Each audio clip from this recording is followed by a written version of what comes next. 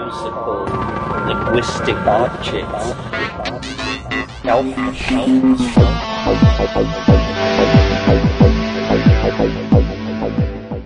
Greetings from Psychedelic Space. This is Lorenzo, and I'm your host here in the Psychedelic Salon.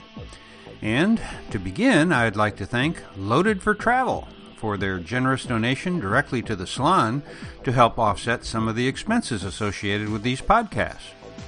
As for my patrons who are supporting my writing projects, I'm pleased to report that the following fellow Saloners will have their names posted in the front of my next book. And I should point out that while sometimes a person's financial situation changes and they have to stop their monthly donations, well, as long as someone has made a donation for only 1 month even, their names are going to be listed as well. Anyway, here are my newest supporters whose full names will also appear in the front of Volume 2 of my Chronicles when it's published later this year. And they are Logan W., Ricky B., RFS, Mark R., Sergio F., Mother Green Father Blue, and Jourdain R. Now, for today's podcast, we're going to pick up on the March 1996 Terence McKenna workshop that we began listening to in podcast 573. And I'd like to repeat that this set of recordings was sent to me by Ian Wynn, the author of the newly re-released edition of The Techno-Pagan Octopus Messiah. Ian tells me that the inspiration for this book arose when he attended the very workshop that we are now listening to. And I'll put a link to his website in today's program notes, which you can find at psychedelicsalon.com. Now, about halfway through this talk, Terence makes a joke that I suspect the psychedelic version of Alex Jones is going to use to further his conspiracy theory about Terence being a CIA... I can't even say that with a straight face. His conspiracy theory that Terence was a CIA asset. And by the way, if you do happen to believe such foolishness, then I'd like to speak with you about this bridge that my family and I have for sale in Manhattan. I can make you a really good deal on it if you want to pay cash. Well, that's enough of my foolishness for now. And I'll be back after we listen to this part of his workshop to further expand on my attempt to smile in the face of foolishness. And speed seems to expand people's tolerance for sexual activity that they would ordinarily refuse. They will accept under speed. So these compounds change our sexual values around, and a society using psilocybin on a regular basis would dissolve this male dominance hierarchy and replace it, I think, with the glue of an orgiastic and more egalitarian system. And for a long, long time, we lived like that. And in that period, when we lived like that, language, music, compassion, love, all the higher values emerged. Well, then, at some point, and for complicated reasons not necessary to discuss, unless you want to, the mushrooms disappeared. And the chemical fix that had been in place for thousands of years that was suppressing this older male-dominant style of behavior just drained out of the system. And suddenly, men were very interested in controlling women's behavior, and the orgies were canceled, and the levels of anxiety began to rise, and people began to think in terms of turf and property and my children and my food. And in short, the hideous union of the animal and the spiritual that we meet in ourselves came into being. We are like the inheritors of a dysfunctional childhood or something. Something terrible happened to all of us in our past. For 100,000 years, we were at our most human, without material culture, living in a world of magic and song and sexuality and husbandry, living lightly on the land, herding cattle in the presence of mushrooms. This seems to be, that was the climax of the pre-technical phase. Well, then agriculture changed all that. created surpluses, ended nomadism, provided a raison d'etre for cities. The return of male dominance ended in god kings and standing armies. And then, we've had 5,000 years of this now, 6,000, 7,000, whatever, and we're at the end of our rope. The planet is at crisis. Our politicians are clueless. Divine intervention is our best hope, either from flying saucers or the second coming or something. And in the presence of so much obvious, overwhelming difficulty, people are turning more and more toward irrational faiths and just waiting for the Space Brothers to pull us out of this mess. His penis was starting to shrink. Oh, yeah. Well, to quote a Grateful Dead song, you can't go back and you can't stand still. If the thunder don't get you, then the lightning will. This thing was set in motion 100,000 years ago, and now we are caught in the consequences of our forebears' stupid decisions. Or brilliant decisions, whatever. But we're being forced through. I mean, I agree that there's a lot of Q force building up in the society. In other words, vibration. It's almost like as you try to push an airfoil through the sound barrier, as you approach hypersonic velocity, the thing begins to shake. And if it hasn't been correctly designed, the wings will tear off. But if it has been correctly designed, the Q force will maximize and then very suddenly plummet, and that's called breaking the sound barrier, and you're through. It's very clear that this culture is revving up to attempt the leap into hyperspace.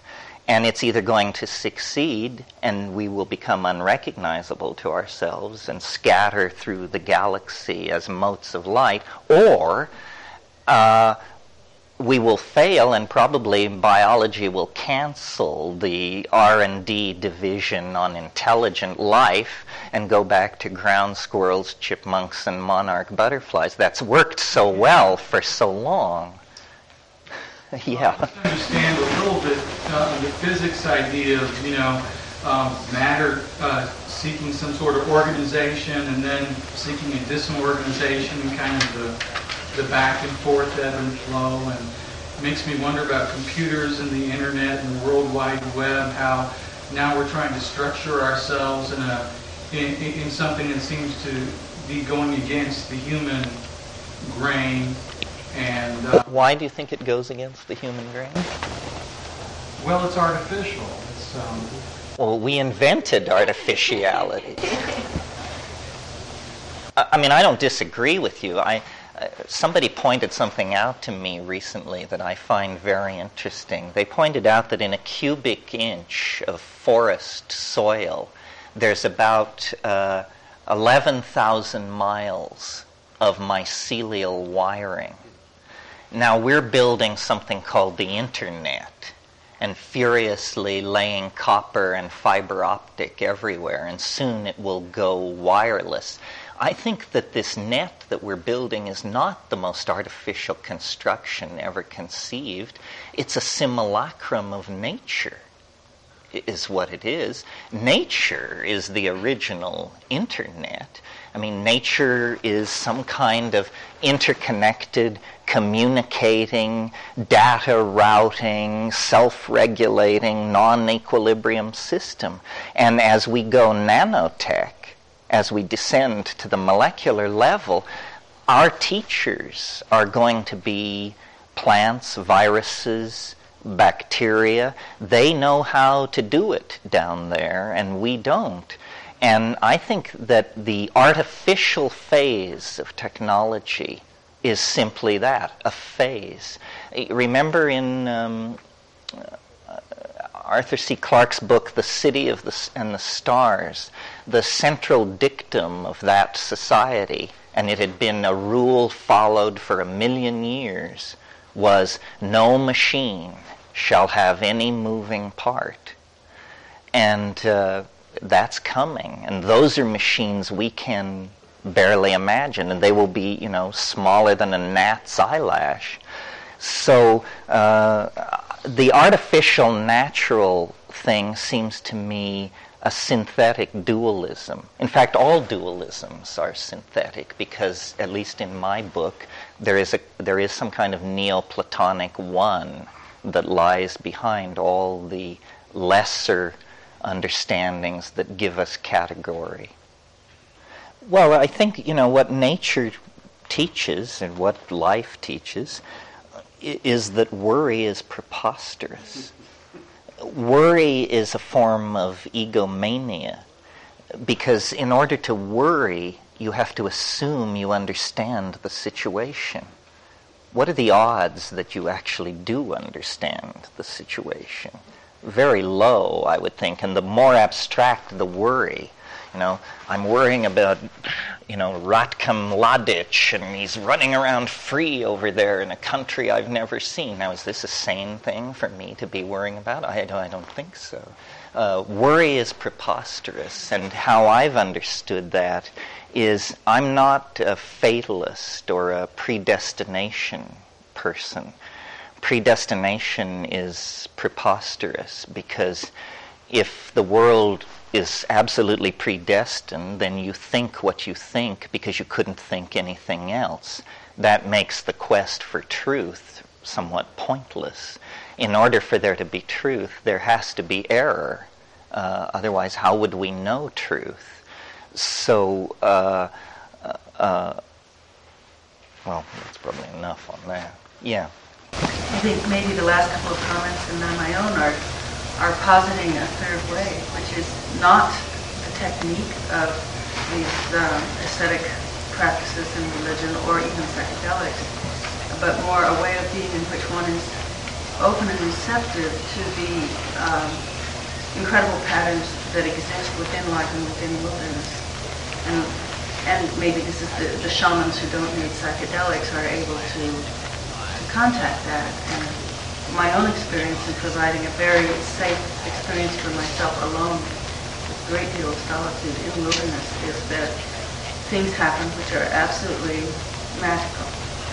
And it seems to come out of my willingness to play and to imagine and to love the things in my environment.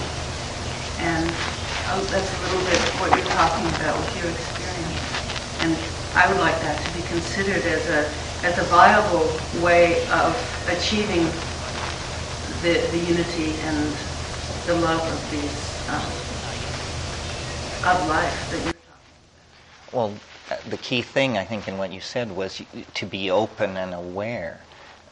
You can go to the wilderness, and it's harder for some people than others, but psychedelics certainly make it easier. I've sat, it makes it simply, like with LSD in wilderness, what I found is it simply makes it possible to sit still an unearthly amount of time. And that's all you have to do for it all to go on. As soon as you disappear into the landscape, then stuff begins to happen. Amazing things go on. I sat once on a beach in Asia, stoned on LSD, and a little crab came along and cleaned my fingernails. Every one of them. It just moved from fingernail to fingernail, and it had this little claw, and it etched them out, and it took a long time, and I was just like this, and it would climb down one finger, go out to the other one, finish, go down here, and only Buddha or LSD can give you that kind of power to sit still.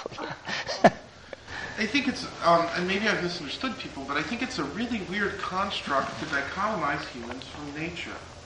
We don't say that ants or the termites have separated themselves up from nature by building a termite hill, which is a really good skyscraper for termites. And why all of a sudden when man goes out and builds a skyscraper and puts himself in it, he no longer participates in nature? It seems so strange to me. Because we're in a terrarium. Well, not like we can go leave.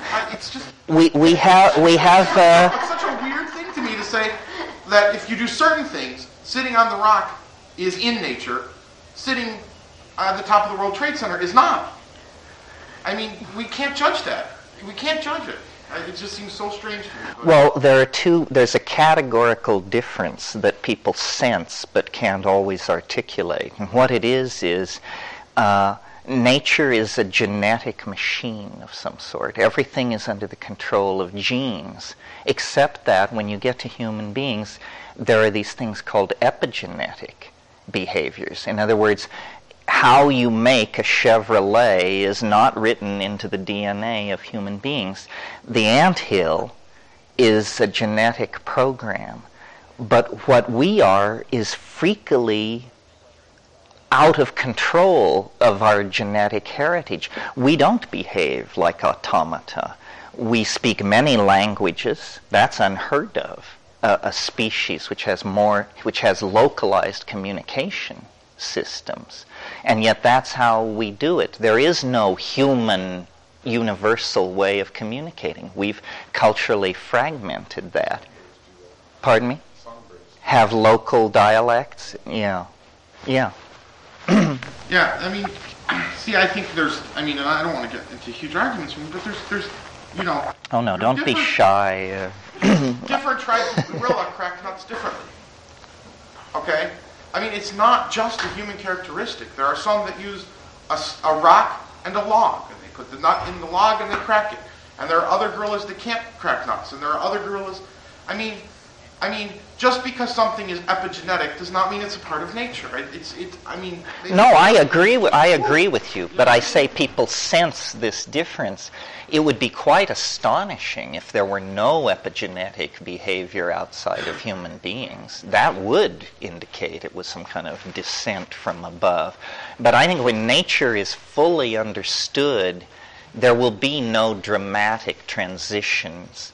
Everything is anticipated, everything is sort of, it begins as a theme and then rises to dominate the orchestra. The other and more exciting possibility is that we are entirely under the control of higher order genetic programming, and that history is a genetic process that has a purpose, and that it is like gestation or fruition or something, and that a good example to have in your intellectual toolbox is the slime mold. Slime molds are these organisms which have a very peculiar life cycle. Let's cut in at a random point in their life cycle, and what we find are amoeba-like creatures, almost microscopic, living in the soil, the decaying leaves and stuff of the forest floor. They look like single-celled amoeba, but at a certain point, one of these individual amoeba undergoes some kind of stimulus. It's not well understood, and it begins to emit a chemical signal which says, "Come to where I am." And these amoeba, which may be spread out over a few square yards of the forest floor, they all begin to congregate at this spot where this chemical signal is being broadcast from. And as they arrive by the millions, the original cell and the first arrivals on the scene are literally lifted into the air by the arrival of millions and millions of individuals, and this thing forms, which is a couple of inches long and has a pointed stalk on it.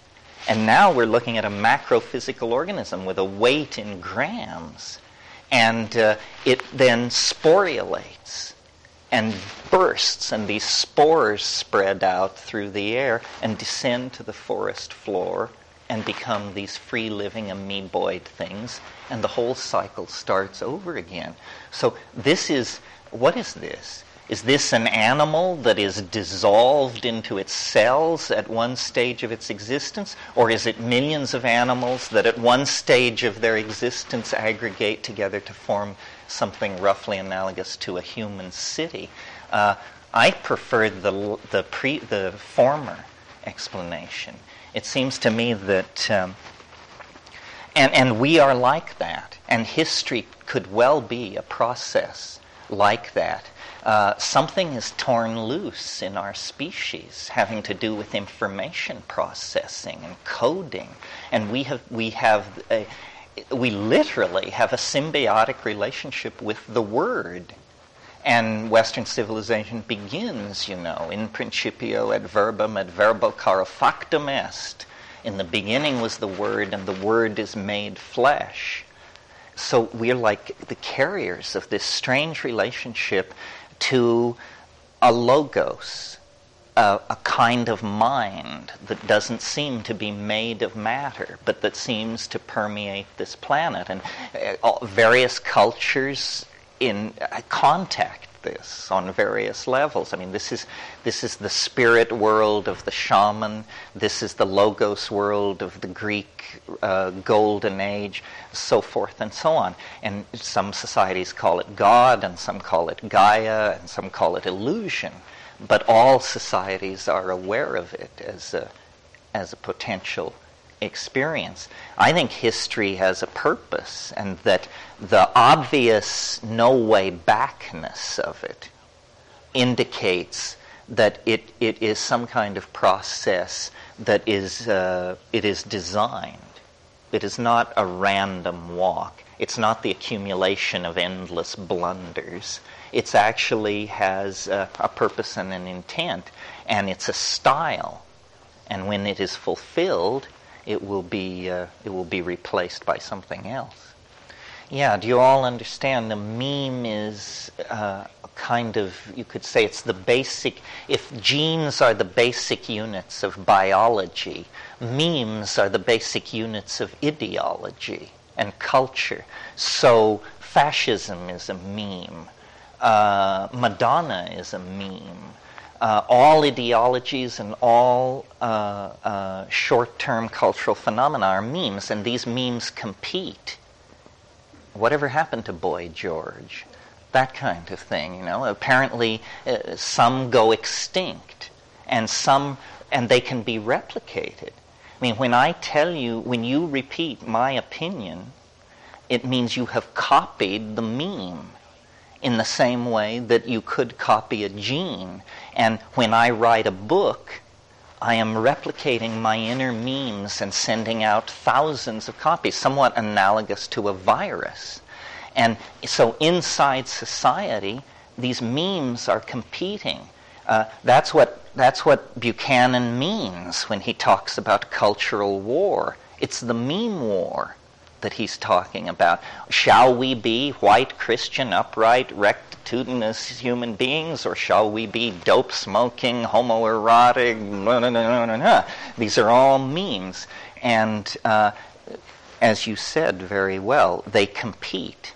And the human world is an environment in which these memes compete. And hopefully over time there is some kind of maximization of something. I don't want to say progress, although casually people speak of progress, like we're supposed to believe that Heidegger has a deeper insight into reality than, I don't know, I wouldn't say Plato. That I don't think there's been progress there. But who, what? No, I said please don't. Was a bad example. The psychedelic meme is a perfect example. I mean, that's a very strong, coherent, definable meme. It's been furiously suppressed, but continues to survive. It's a healthy meme. It's able to infect rapidly and spread through populations, and somehow they accrue some benefit to it, and so it's preserved. I don't know how we got off on this. Anybody else? Anything else? We still haven't really gotten to what I planned to talk about this morning, and we're almost done. That's a good sign. Well, it was basically just to make sure you're fully up to speed on the psychedelic options available. No pun intended.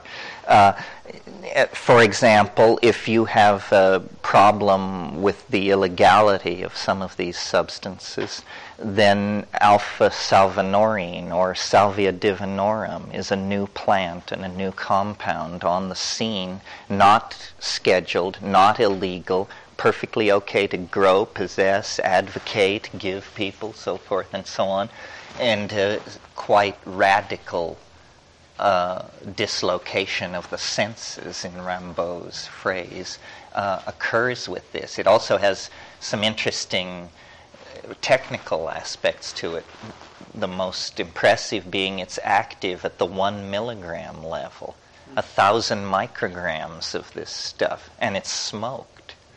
So this is a 1 milligram smokable psychedelic that knocks the pins out from under you pretty dramatically for about 45 minutes. The leaf can be chewed, the plant can be grown as a house plant, so forth and so on. So that's one option that's available. The other thing you might... Salvia divinorum, yeah. I'm growing some. Somebody gave me a plant. And so what do I do with it? How do I... If you just want to take the leaf, get some big leaves, and there's some controversy about how much you need or whether a lot is more than a little. But anyway, I took 35 grams. But it was a huge mouthful, I must say. So try 20 grams and weigh it, remove the mid-vein so it loses volume, roll it up into a package and shove it in your mouth and lie down in darkness and slowly squeeze and chew it in order to expel this juice into your mouth and lie still. And after about 15 or 20 minutes, you'll see what's called streaming, violet blobs of light sliding past your eyes. You see this after orgasm sometimes, and you see it in anticipation of psychedelics often. So that will happen. And about 3 minutes after that, it becomes dramatically visionary and quite bizarre. I mean, on a par with DMT, these stretching, sucking, liquid things, and very bright, the hallucinations. And interesting to me, I've never had this with any other compound. I was sitting in darkness in a house with a big pyramidal skylight and the moonlight shining in. The perfect circumstance for hallucinating with eyes open, sharp edges against darkness. Eyes open, there was absolutely nothing going on. I would close my eyes, and it was as dramatic as turning on a light. It was that quick. There was no transition. It was just I would close my eyes, and here would be these slowly undulating three-dimensional tunnels and recessional surfaces and stuff. So I find it quite fascinating. And then to the chemist, it's extremely fascinating because it's in a class of compounds unknown to contain psychoactive compounds. Well, now they're going back into it, and with liquid CO2 chromatography, very cold solvent chromatography, which is very precise and non-destructive, they're finding a whole family of these salvinorin compounds. And what this will lead to in terms of psychedelics, treatments for mental illness, who knows, you know? It's amazing that 30 years, 40 years into the psychedelic revolution, we would discover not a new compound, Sasha does that 3 times a week, but a new family, a new chemical family with psychoactivity. That's a new continent in the world of neuropsychopharmacology. And then the other thing that people are doing that is very shamanic and challenging and good thing to do is, you probably all know about ayahuasca, this South American combinatory thing where a monoamine oxidase inhibitor, Banisteriopsis caapi, is combined with a source of tryptamine, DMT, usually Psychotria viridis. And because of the MAO inhibition in the gut, the tryptamine, which would normally be destroyed at that point, it passes through into the bloodstream and then passes the blood-brain barrier. So you can make DMT orally active if you complex it with an MAO inhibitor. Well, a whole bunch of people have realized that in most environments in the world, there are tryptamine sources. And so if you could combine them with an MAO inhibitor, you could create local variants on Amazonian ayahuasca. And they call this pharmahuasca, or anahuasca, meaning analog ayahuasca. And what people are doing is they're using Pagamen harmala as the MAO inhibitor, the seeds of Pagamen harmala. These are little black seeds, and you can get them from seed companies, or you can get them at Iranian markets, and they call it hurmal. And it's sold in Iranian markets to be thrown on hot charcoal to fumigate rooms. I mean, this is just a traditional use of it. It kills fleas. It's a very nice smelling thing and a kind of an incense. Well, if you take 2 grams of these little black seeds and grind them down, that will inhibit your MAO very effectively.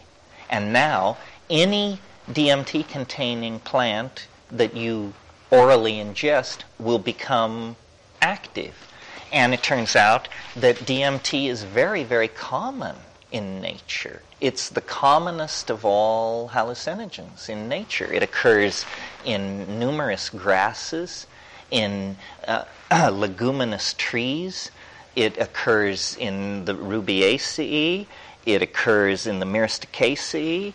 On and on, huge families implicated in this. It even occurs in certain species of fish. It occurs in human metabolism. This is interesting. A Schedule I drug that you are carrying around in your body, every man, woman, and child on this planet. Kind of the ultimate catch-22. Everybody is breaking the law. You must have realized that anyway. So these things can be complex together. Now, some of the DMT sources that you might want to be aware of are phalaris grasses. These are prairie grasses, and some of these strains are pretty stiff. Red turkey is a strain of Phalaris arundinaceae that is pretty potent. There's a plant called Desmanthus illinoisensis, the Illinois bundleweed, which apparently was not used by the North American Indians. It's only been about 4 years that it has been discovered that the root bark of this plant is intensely contains DMT. And wildcrafters are now collecting it, and you can buy that plant.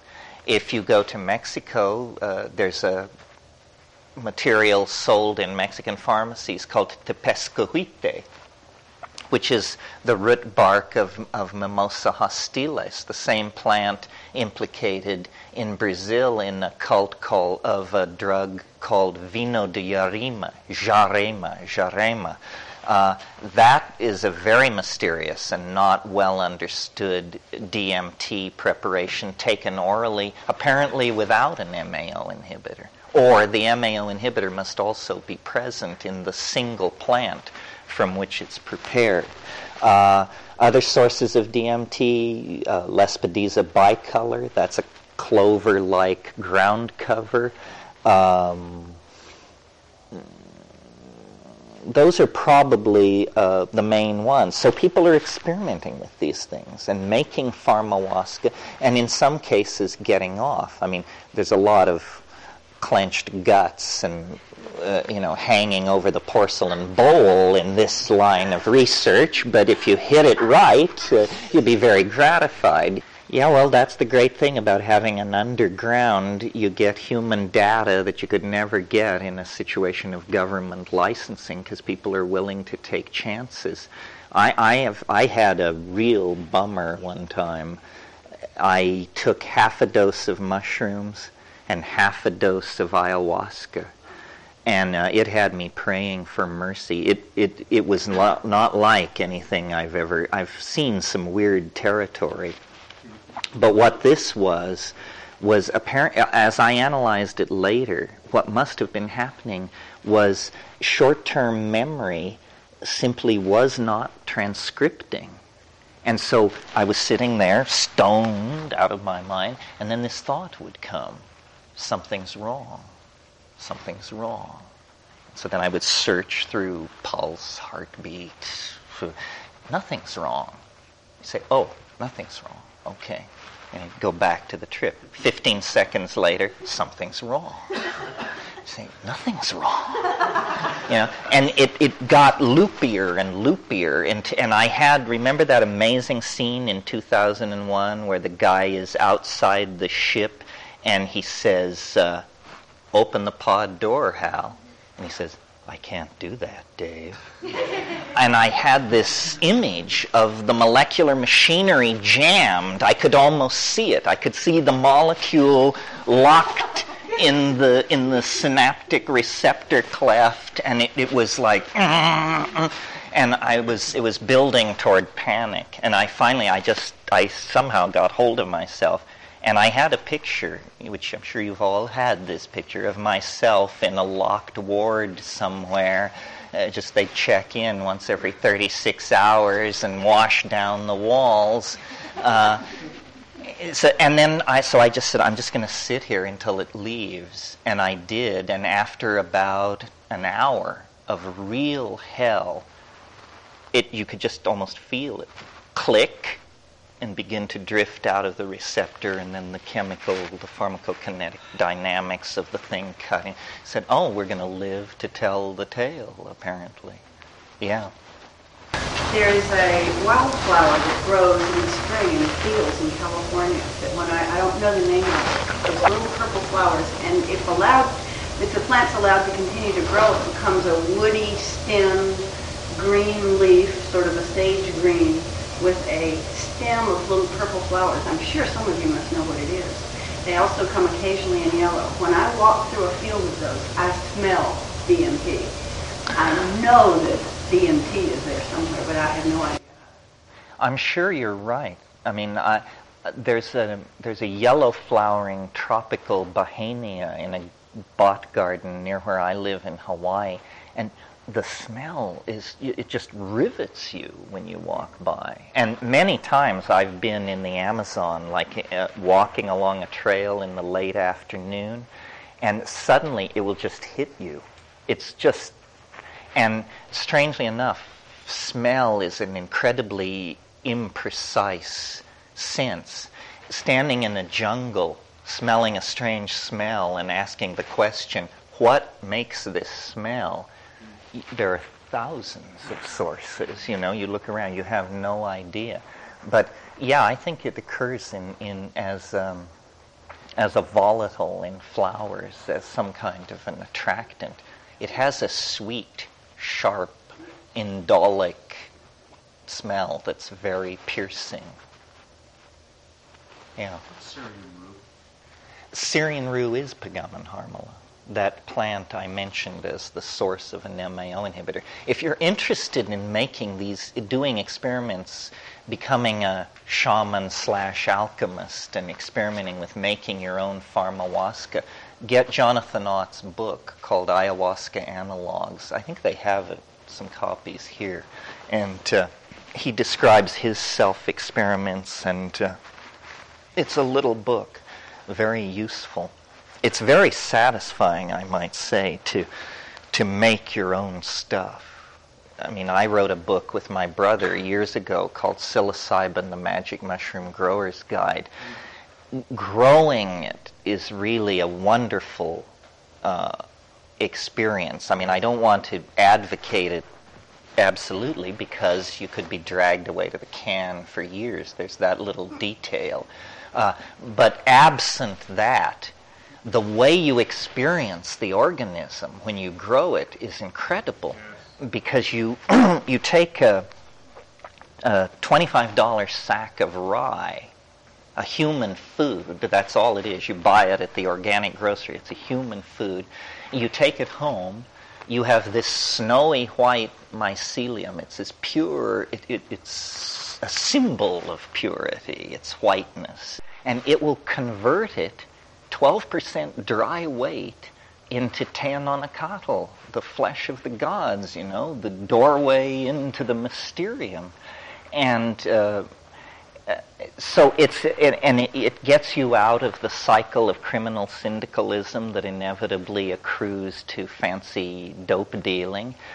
You have produced it. You know every stage of its unfoldment, and you have a very strong relationship with it. The other thing is, growing mushrooms teaches all kinds of virtues which serve you very well while tripping.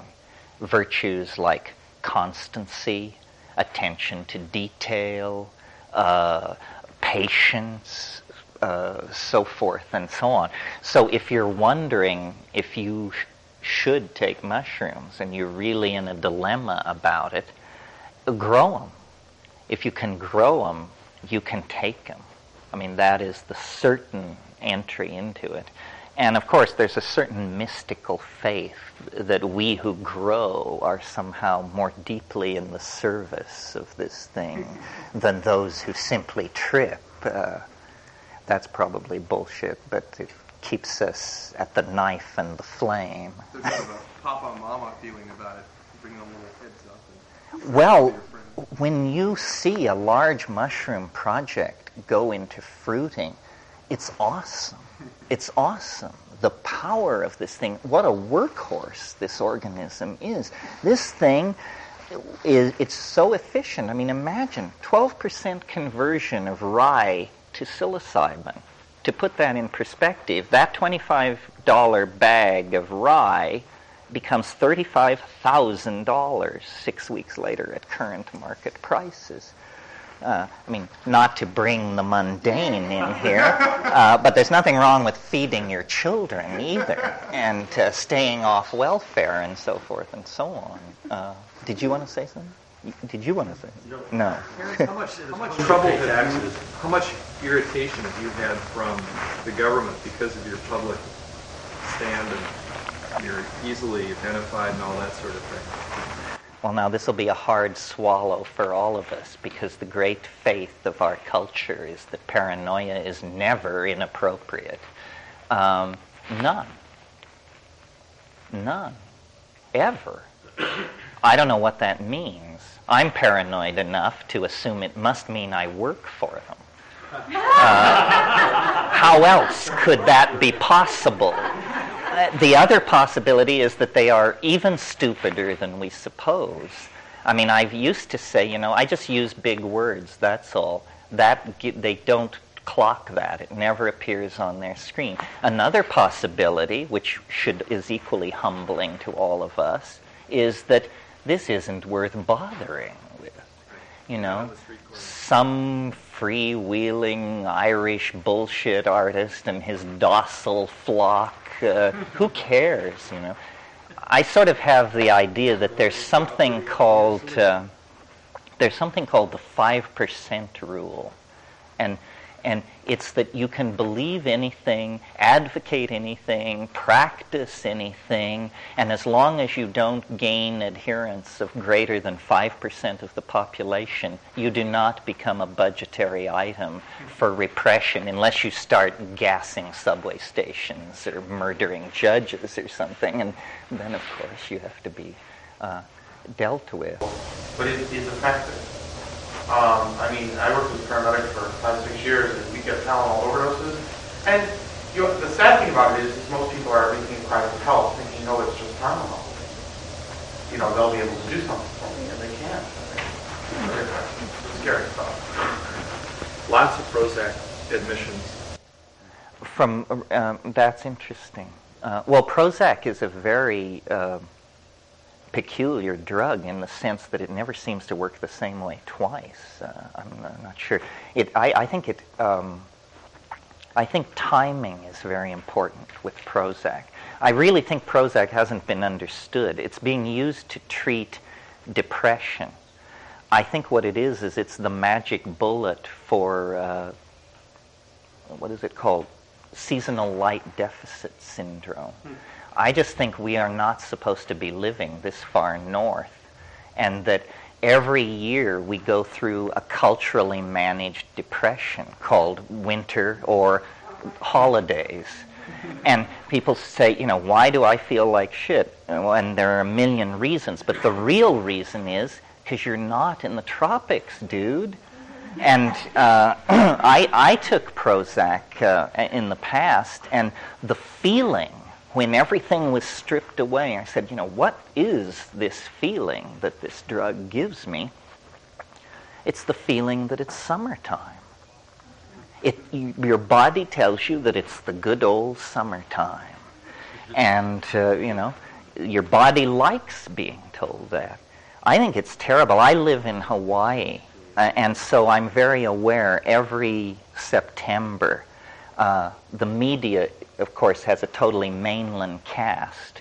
And so every September, the media starts talking about how, summer's over now, we're all going back to school, and the sports are changing and everything is changing. And you can just feel in the tone, they're fixing them all over there. They're getting them ready for another winter.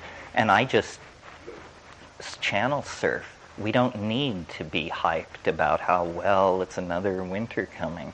So I think a lot of people are depressed in the wintertime, and Prozac, and of course it's targeting serotonin reuptake. And serotonin, this is not air. Serotonin has a complex light-mediated chemistry in the pineal. This is all about light, strangely enough. This serotonin deep pineal hydroxytryptamine chemistry. Melanin, which gives you your suntan, is a further breakdown product of melatonin, which is a conversion from serotonin to melatonin that goes on in the pineal, mediated by a harmine-like enzyme called adenosine by the physiologists, but called by the chemists 6-methoxy-tetrahydroharmalan. And there is actually a part of the optic pathway that breaks off and carries physical light into the center of your brain in order to drive this pineal chemistry. That's why light and depression are so dramatically linked. I mean, there's actually light actually gets into your pineal gland and there mediates certain chemical processes. Well, the morning has fled, as they always do. Enjoy your afternoon. We'll be back here at 4, and if you don't like the way this is going, come armed with questions and agendas. Thank you.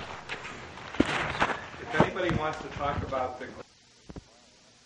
So I hope you're enjoying Esalen and making good use of your time one way or another.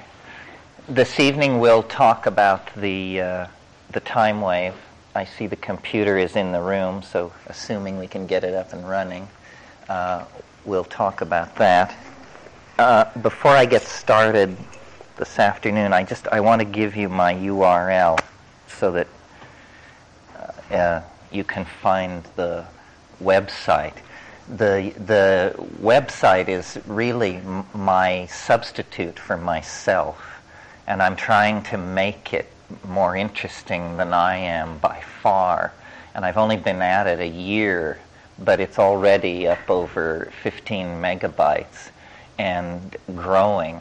And the idea is that if I have some enthusiasm, I put it on the website, and then even though my interests may wander elsewhere and I no longer care about reform in the Seychelles or something else, it's there in its pristine form, spell-checked, illustrated, hair-combed. That's the way we want to be seen. So, and there are many, many pointers to everything from developments in AI to pharmacology to nasty pictures, because it's a huge website. So if some part of what is touched on here physics, mathematics, chemistry, sociology, you want to follow up, go to the website, and there will be a button there for you. So just to take one of these and hand them around, and that'll probably do it for the whole group. Do you all understand what a URL is? A uniform resource locator? Exactly. Tell you much more. Well, but at least you know. It's the address, as it were, of the website on the internet, on the World Wide Web. This guy's for real. He's alive. He'll talk to me. Wow.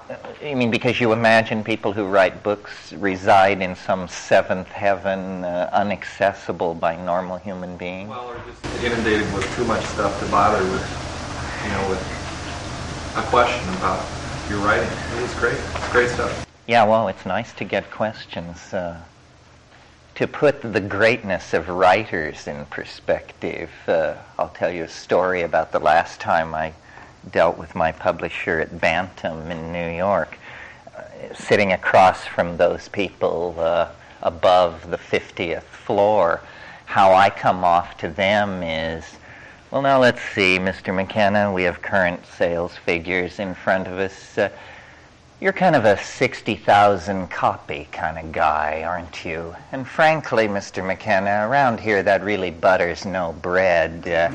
We're interested in the 1 million+ seller. We can carry people like you, of course, given that we have substantial successes in other fields, and on like that. To which I replied, so I guess you're not taking me to dinner at Elaine's, which was true. Not even tea. Well, is there anything out of this morning that anybody wants to take up? Yeah, I had a question when you were talking about growing psilocybin or growing the mushrooms, and it just kind of sparked something in me. Do you have a connection with the Davic realms, the nature spirits? Is that something that comes up for you in this work? Well, I don't know. Is a self-transforming elf machine a deva? What do you mean? This is a phrase that has been associated with me for many, many years. I encounter self-transforming elf machines, which are creatures, entities, perhaps, although they're not made out of matter. They're made out of, as nearly as I can figure it out, they're made out of syntax driving light. But if what your question addresses is the issue of entities on the other side, there are definitely entities on the other side for me, and there seem to be such for many, many other people. I'm not by any standard sensitive. So if I get entities, then they are substantial and capable of defending themselves. It's one of the most challenging parts of the whole psychedelic landscape, because most people can accept the idea of disordered sensory input, recovery of traumatic memory material, so forth and so on. But what are we to do with an elf? That becomes a little harder to contextualize in psychoanalytic theory, although Jung did a good job when he said autonomous elements can escape from the psyche's control and present themselves as independent entities. I'm not sure he's ever seen a self-transforming elf machine. Are those Davic entities, do you think? Yeah, I don't have any hallucinogenic experience. Myself, I'm more familiar with connections in nature and other experiences that people have had in Horn Group or being in the Himalayas, that kind of thing. So what you're saying is through your experiences with pharmaceuticals, you have that experience, even if you're not having it when you're not. Oh, it's the defining characteristic of the true DMT flash. I mean, it is not subtle. It's these things mob you like badly trained Rottweilers.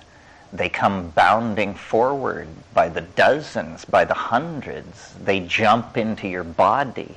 They jump out of your body. And I've thought, I mean, it maps to some degree over the archetype of the little people, the leprechaun, the fae, and being Irish and being Jungian. I'm willing to entertain, maybe I have a special relationship to this stuff. But then in the Amazon, the people using DMT that I studied in the early 70s, the reason they did it, they said, was to speak with the little people. What puzzles me about my contacts with these beings is it conforms to, let's say, the Irish model. They are small, they live under hills, or when you're with them you have a sense that you are somehow underground. They are full of merriment, almost to a manic and frightening level. It's sort of like a Bugs Bunny cartoon gone berserk. They are friendly, but play rough. In other words, it's a land of explosions and falling anvils. It's like a Roadrunner cartoon or something. But the overwhelming feeling is love, but I spell it L-U-V to distinguish it from the ordinary kind, because it's just this kind of crazy, childish affection. And they're delighted to have me in their presence. Well, now that all sort of corresponds with the Irish model or with worldwide folklore of little creatures, little people in the woods. And that's specifically DMT. What's happening that is not mappable onto fairyland or leprechauns or Findhornian beings or anything like that, or anything else I've ever heard of, is that these entities have an agenda. And it's a very curious agenda. They use a language which you see. It is made out of sound. In other words, it is sound, but you see it in that state. And the entire point of the encounter from their perspective seems to be to teach you to do this. They want you to transform your language. They want you to speak Elfish. And, what? If you've never done DMT and you just smoked it and you're 30 seconds into this experience and this is what it's come down to, you wonder what to make of it. I've thought about this for years and years and years, and I don't know why there should be an invisible syntactical intelligence giving language lessons in hyperspace, but that certainly consistently seems to be what is happening. I've thought a lot about language as a result of that, and several things about it. First of all, it is the most remarkable thing we do, I think. And we talked a little bit this morning about epigenetic behaviors. Chomsky showed that language, the deep structure of language, is under genetic control. But that's like the assembly language level. Local expressions of language are epigenetic. And it seems to me that language is some kind of enterprise of human beings that is not finished, that we have now left the grunts and the digs of the elbow somewhat in the dust, but the most articulate, brilliantly pronounced and projected English or French or German or Chinese is still a poor carrier of our intent, a very limited bandwidth for the intense compression of data that we are trying to put across to each other. And it occurs to me from studying McLuhan and other people that the ratios of the senses, the ratio between the eye and the ear and so forth, this also is not genetically fixed. There are ear cultures and there are eye cultures, print cultures and electronic cultures. So it may be that our perfection and our completion lies in the perfection and completion of the word. Again, this curious theme of the word and its effort to concretize itself. A language that you can see is far less ambiguous than a language that you hear. If I read a paragraph of Proust, then we could spend the rest of the afternoon discussing what did he mean. But if we look at a piece of sculpture by Henry Moore, we can discuss what did he mean, but at a certain level there is a kind of shared bedrock that isn't in the Proust passage.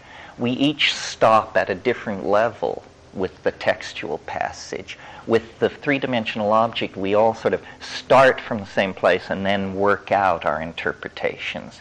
You know, is it a nude? Is it an animal? Is it bronze? Is it wood? Is it poignant? Is it comical? So forth and so on. So this is not a very scientific part of the rap, because it's very hard to convince people that there are non-human intelligences this side of Genebel Ganubi. And when you tell them that these non-human intelligences are accessed through the diminutive mushrooms growing on their front lawn, they just write you off as a squirrel. But this question of the non-human intelligences is very, very much on the agenda. All shamans in all times and places have claimed this. And the thing that so pleases me about DMT is, a lot of people will not take a psychedelic like LSD or psilocybin or something because it lasts hours and hours. Inevitably, a thing lasting that long, you're going to end up dealing with your stuff, your anxiety, your fear, your this and that. A lot of people don't care for that sort of thing. Whether that's good or bad is another issue. With DMT, it lasts 4 minutes. And so how lost in an examination of childhood trauma can you get in 4 minutes, especially when you have hundreds of elves tugging at your coat sleeves? So it's really an incredibly powerful tool. We have the UFO people claiming there are non-human intelligences, but they have no a reliable method of contact that works for a skeptic. The great thing about DMT is it doesn't require belief, a quality I mentioned last night as belonging to the truth. The truth requires no belief. It is the truth. I'm sure there are probably people listening to my words at this moment who have encountered these entities. This, to my mind, is the great and chilling mystery in the center of the psychedelics. And once you've encountered these things, you have to take them seriously, to the point of you have to understand, where do they fit into the great order of being? What are these things? How can there be a life form not made of matter? In other words, how can they be intelligent and coherent but have no fixed body outline? Is the universe in fact populated by non-human, non-material intelligences that we somehow contact using drugs? I mean, that's one possibility. That's the question, yes. Where are they when you're not there? Is it an ongoing thing? Is something going on this planet? Are these the controllers? Are you getting into a back channel that weren't cleared for? Or and this is to my mind the most chilling and appalling and exhilarating possibility of all, when you go back over the shamanism thing, you say, you shamans, now where is this all coming from? They will tell you it comes from ancestors. Well, that's a cheerful and fairly sanitized concept, but when you deconstruct it, ancestors are dead people. What is actually being suggested there is that there is a kind of ecology of souls, one energy threshold over, that is co-present with this world. Well, strangely enough, that's what the Irish myth of the Fae says. It says these are dead people. These are souls that linger in our environment, and this is what souls look like. Again, folklore is only a guide, but if what we are dabbling with, if what lies at the end of the road of shamanism is the dissolution of the boundary between life and death itself, then the million-year intuition that this was a path worth following will be dramatically vindicated. And one of the reasons I've preached DMT so furiously is I just want a larger body of people to take it so that we can compare data. We need to understand, how is this possible? It raises a whole host of questions. One is, not only how is this possible, but then given that it is possible, how has it been kept secret? How can millions of people go to the grave, raise children, hold jobs, so forth and so on, go to the grave, and the news of a doorway standing that agape hasn't penetrated? I mean, most people believe they're imprisoned in this world, and that the only hope is maybe 15 years at the ashram and hideous acts of self-abnegation and control and so forth and so on. And actually, the boundary between us and an unspeakably bizarre world, it's 30 seconds away at any time, as long as you have DMT available to smoke. That's appalling to me. I mean, it means we don't know nothing. Yeah. You talk about trying to map your experiences onto the myths. I wonder if it's possible that you could look at the myths for information of mastery. That is, we've no longer masters of this doorway. We're trying to rediscover a mastery that's been held for thousands of years. Maybe there's something that we can find in the myths that tell us a behavior or a mode of being in that state that would be useful. For instance, catching the leprechaun and getting the pot of gold implies there's some kind of game we can play with them that yields some value. Yeah, well, the classical myth about leprechauns is that they want to keep you. If they catch you, or if you mess with them, they'll hold you. And then you have to bargain your way out. And the bargain is always the solution of a riddle. Notice that what's happening here is it's all about linguistic prowess. It's all about poetic skill. It's all about language ability. Only the eloquent, only the clever, only those who are masters of riddlery and pun are acceptable to these entities. Apparently that's what they value. Why? I guess because they're made of language. So, and they themselves have, when I try to describe to people what they are or what they look like, various things can be said. They're like self-dribbling jeweled basketballs. In other words, they don't have faces or anything, not the little yellow leather jerkins and the curve-pointed shoes, not that. Self-dribbling jeweled basketballs, and they use the language to make objects. That's what this language, how this language is different from ordinary English. English, we can make meaning. The DMT language makes objects. It's like a higher dimensional language. And so these things bound forward with the complete purpose of delighting you. And they reach into the air, into their bodies, into some nearby invisible dimension, and they pull out what I would call words, puns, objects, hallucinations, things which manage to be all those things simultaneously. And they say, look at this. And it's purely designed to dazzle and astound.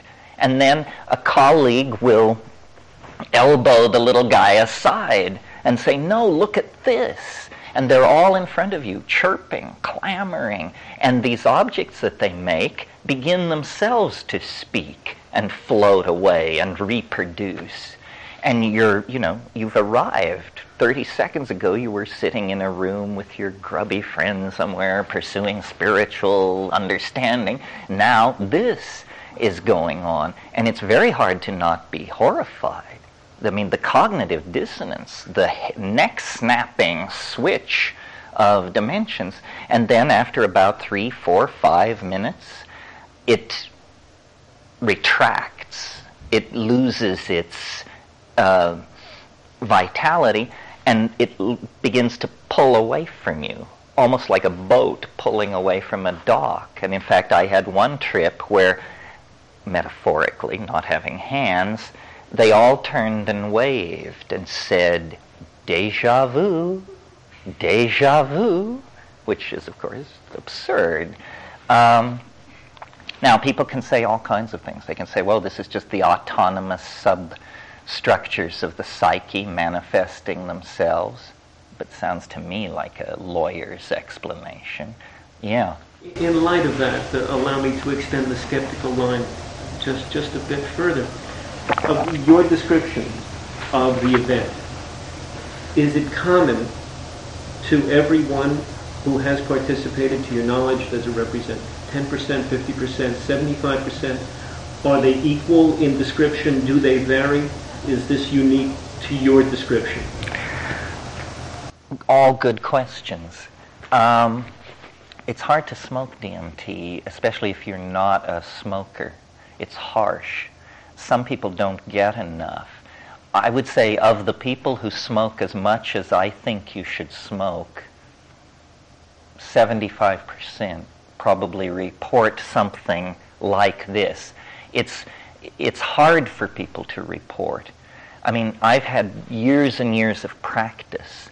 What I've just told you about this is an incredibly crumpled, compressed, edited version, because what is really happening in there is unspeakably bizarre. Unspeakably bizarre. That seems in fact to be its quality, that it is unspeakable, and that therefore in order to speak of it, you have to make a leap of faith to this higher order glossolalia-like language. Ayahuasca is a slow-release DMT if you deconstruct it pharmacologically, so that instead of it happening in 4 minutes, it happens over 4 hours. Again, at very high dose ayahuasca and at very high dose psilocybin, these entities begin to emerge. When I take psilocybin, sometime in the second hour, I pass through a place which I've learned to recognize. It's a feeling, and I call it elf country. And there are no elves, but there's a feeling. And then I call them,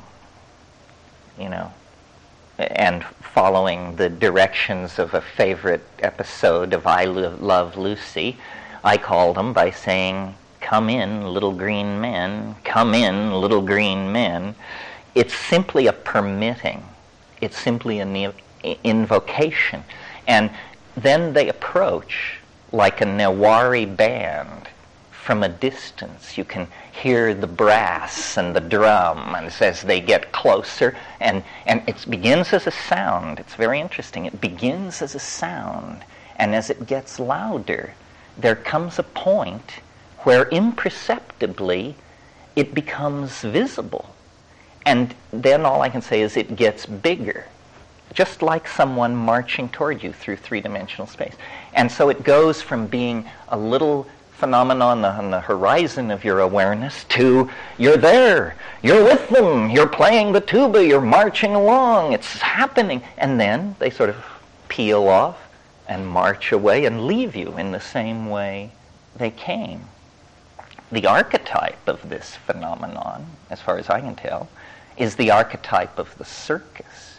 DMT is somehow the cosmic circus.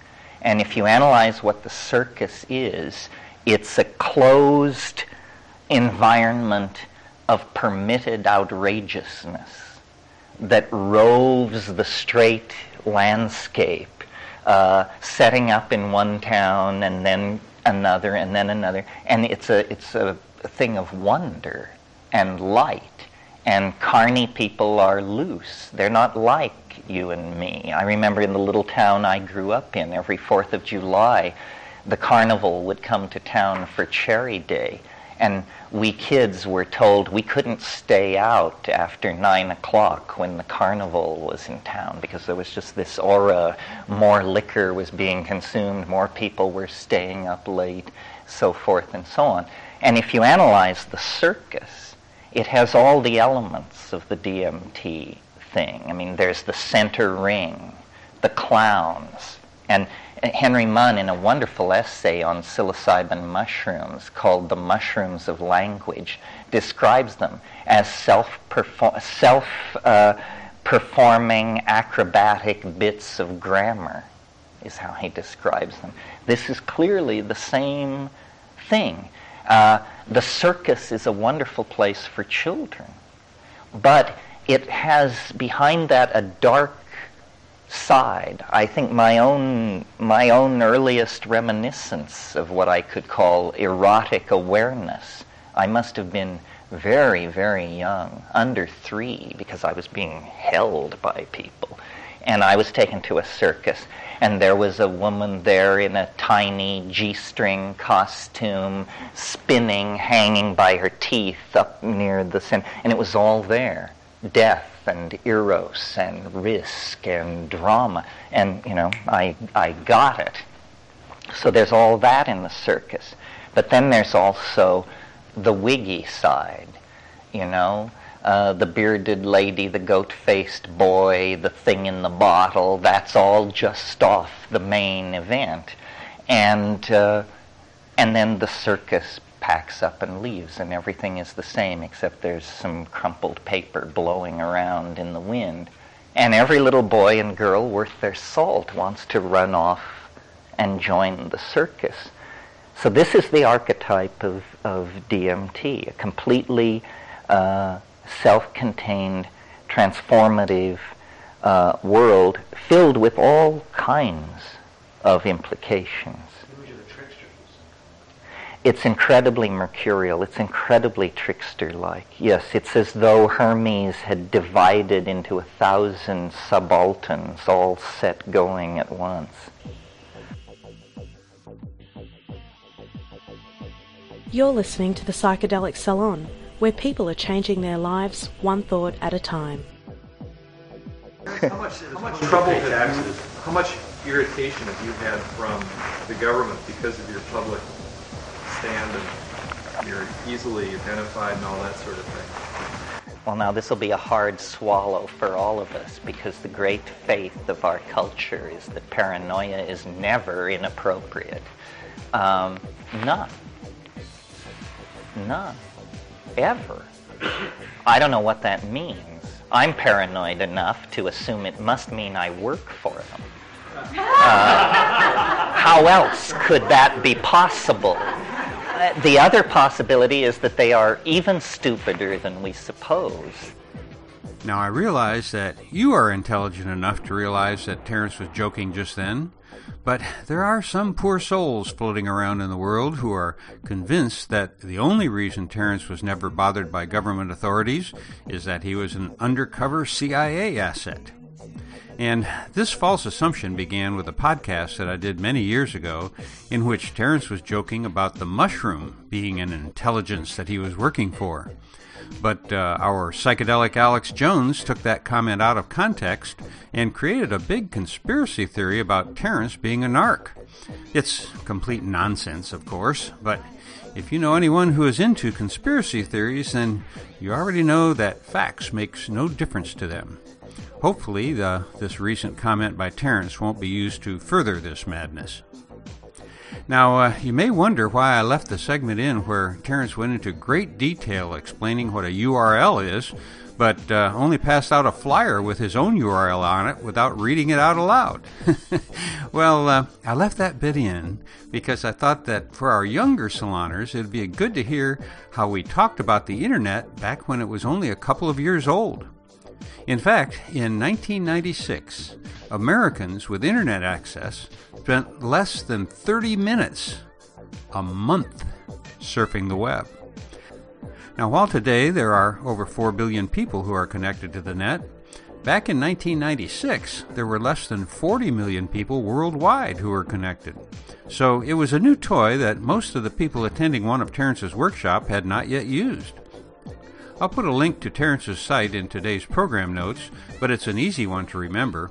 You just go to levity.com, that's levity.com/eschaton, ESCHATON. And that brings you to his home page, which says, there are 3 approaches to what is really one domain: Hyperborea, the Novelty Report, Terence McKenna.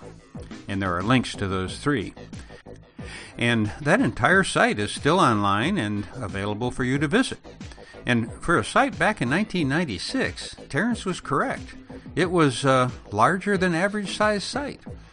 Of course, the 15 megabytes that Terence was bragging about as being the size of his website, well, that's about 1/2 the size of the podcast file that you're listening to right now.